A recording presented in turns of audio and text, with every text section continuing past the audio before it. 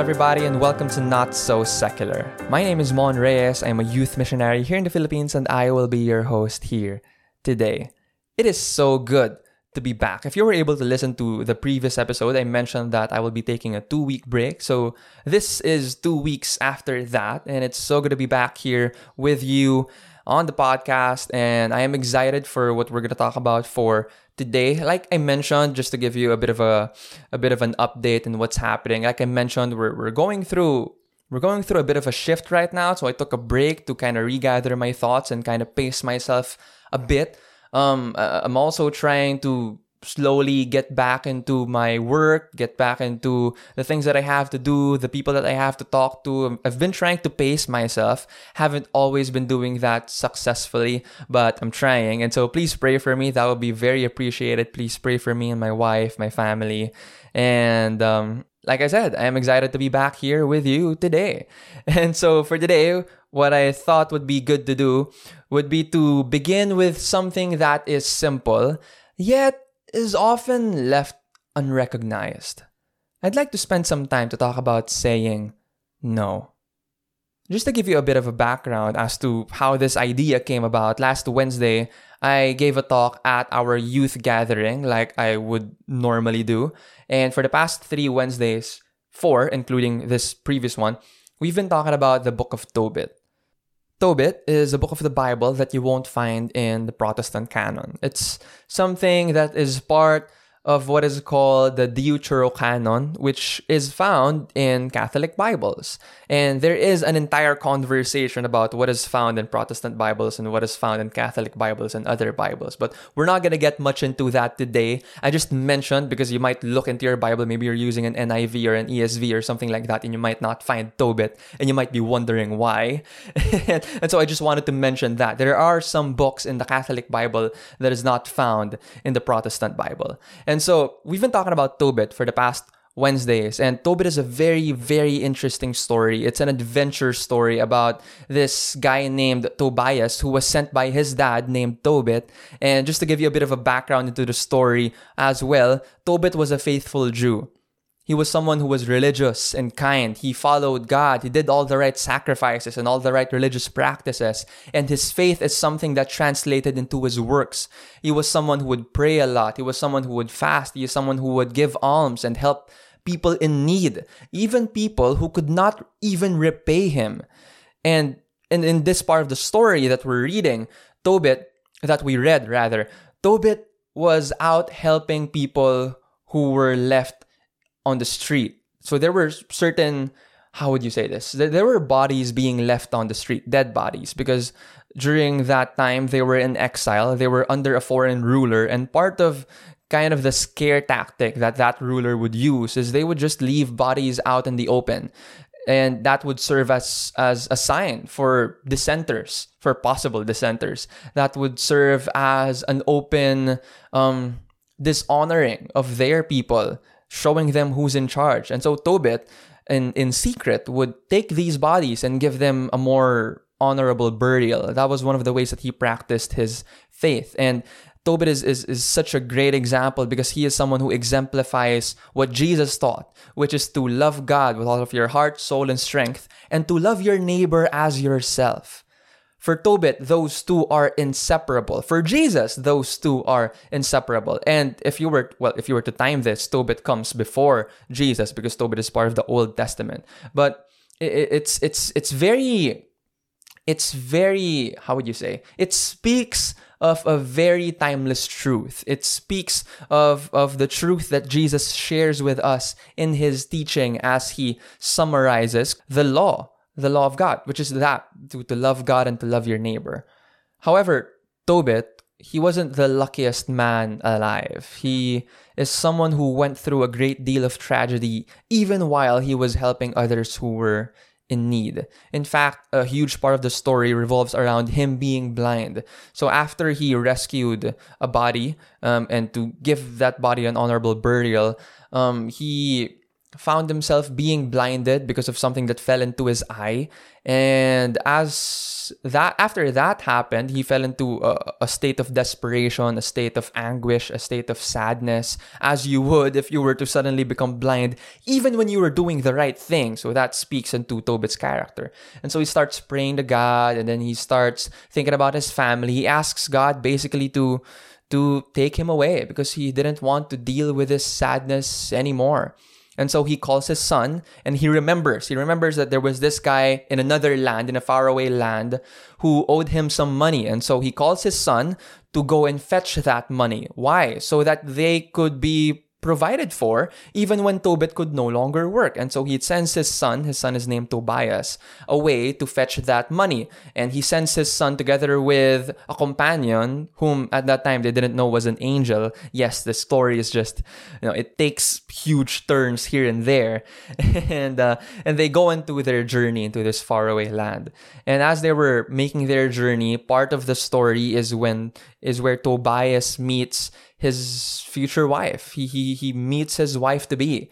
And then after a great ordeal, they get married. And then Raguel, Sarah is the wife of Tobias, or the would-be wife of Tobias, and Raguel is her dad. Okay, there are a lot of names, but I hope you're catching up.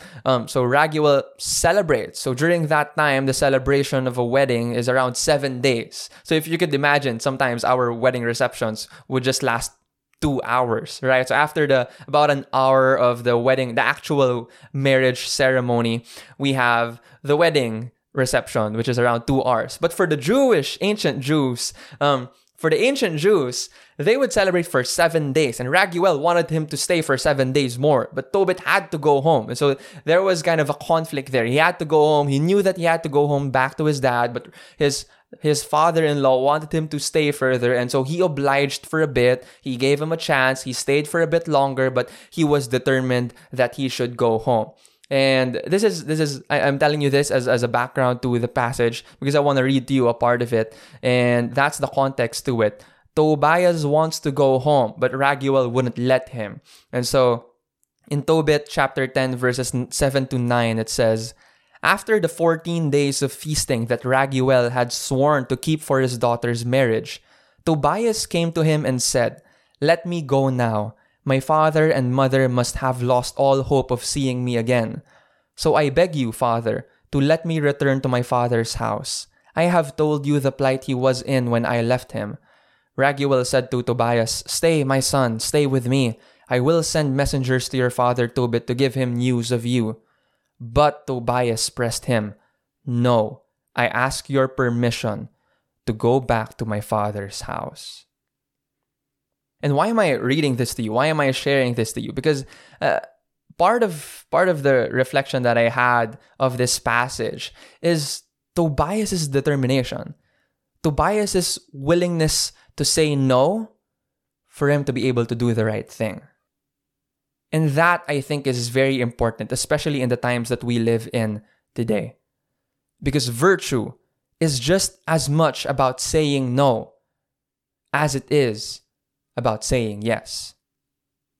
Do we know how and when to say no when we have to? I mean, think about it. When, for example, you're getting married, when you say yes to your bride on your wedding day, you are in effect saying no to all other women you know now and will meet in the future until death do you part.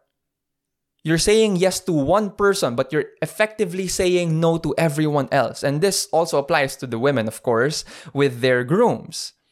When you say yes to one job opportunity, you are in effect saying no to all other job opportunities, at least during that time, because you can't go and accept 5 jobs at a time. It will tear you apart. When you say yes to forgiveness, here's one thing. Forgiveness, you are in effect saying no to holding grudges. You are saying no to any fantasy of getting even with the one who may have hurt you. Saying yes to forgiveness means saying no to pride, which is part of why people struggle to forgive. To say yes to one thing, we have to say no to other things because we can't say yes to everything. And when we try, it's going to be very difficult for us, if not impossible. Like I said, it's going to tear us apart. If we want to say yes to the right thing, we have to say no to the wrong things. Take my experience, for example. There was a time when I used to be a yes man. I would just say yes to anything and everything that was offered to me. Oh, may biglang lakad. We have to go somewhere. You want to join? Yeah, sure. There's something that needs to be done. There's no one who would do it. Are you open to doing it? Yeah, sure. I would just say yes to anything and everything that was offered to me. Because I wanted to fit in. I wanted to be accepted. But there were times when I would say yes even when I didn't like it. Even when I disagreed. And I would do so begrudgingly. Because it was a lot easier to go with the flow. Now, here's the thing. God was able to use that shortcoming of mine. There was a part of how He led me to the youth ministry after all. But eventually, He had to teach me as well to choose my battles. Because I just couldn't say yes to everything. Because what would happen is I either would end up doing things against my will because I didn't really want to do it. Only sometimes I would do things just to prove to the other person that it's not worth doing. Or it would lead me to take on more than I could actually handle. All that because I was afraid to say no. And the way God taught me that lesson was by allowing me to experience the consequences of it. I couldn't bring myself to say no. And so I experienced the effects of having to say yes to anything and everything. Which was very difficult. It was very difficult. Now, I think I'm straying a bit to the other end. Now, I think it seems like I have a tendency to say no too soon. But that's something I'm trying to reconcile with myself with God's help. But that's the thing. When we say yes or when we say no, we need to learn how to take our words seriously. Sometimes we say yes when we mean no. Other times we say no too soon without seeing what yes would have meant or could have meant. Sometimes we even take on certain beliefs that we don't really hold just because it's popular and seemingly righteous. And so we hurt people. And so we hurt ourselves. One of our leaders in the community used to always say what you mean and mean what you say. Jesus in the Gospels said in Matthew 5:37, He said, "Let your yes mean yes and your no mean no. Anything more is from the evil one."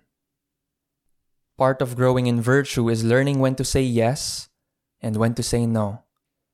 And to actually communicate that with respect. It saves you from a lot of things. It saves you from regret. And it saves you from resentment. Because that's what it turns us into, right? It turns us into resentful and bitter people when we say what we don't mean or mean what we don't say. Oftentimes, a clear no is better than an uncommitted yes. A clear no is better than an unwilling yes. And right now, I'm just focusing more on saying no because I think it's easier to default to saying yes, especially when we're talking about temptation worldly perspectives.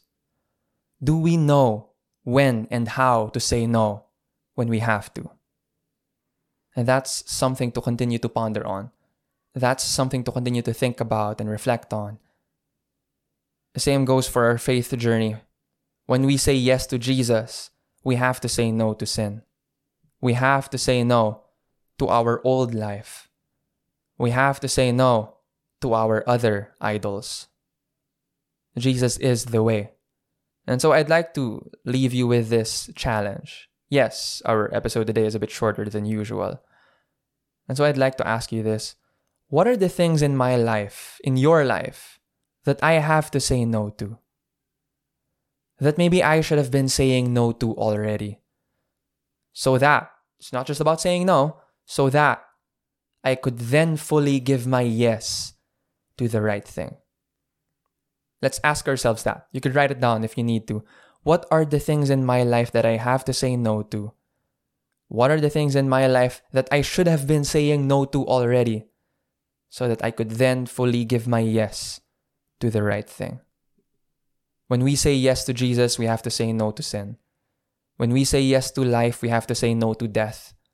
When we say yes to trusting in God's sufficiency, we have to say no to pleasing the world by its own terms. And just to end, the good news is that God is someone who keeps His word. God is someone who means yes when He says yes, and He means no when He says no. And He is someone who is trustworthy. He is someone who is reliable. He is someone in whom we can place our confidence. And so, it's good for us to think about this. It's good for us to ponder what are the areas, the parts of my life where I say yes when I mean no, and I say no when I mean yes. Or when it could have been yes at least. It will be helpful for us to become more honest with ourselves. It will be helpful for us to become more integrated with ourselves. To fully give our yes to the right thing, then we have to learn when and how to say no to the wrong things. And that wraps up our episode for today. It's good to be back, and I'll be doing my best to continue publishing on every single week. And let's continue this going forward. Share this with your friends if this is something that's helpful for you. Post it on social media. That's very helpful for me too. And that's it for today. Thank you very much. See ya.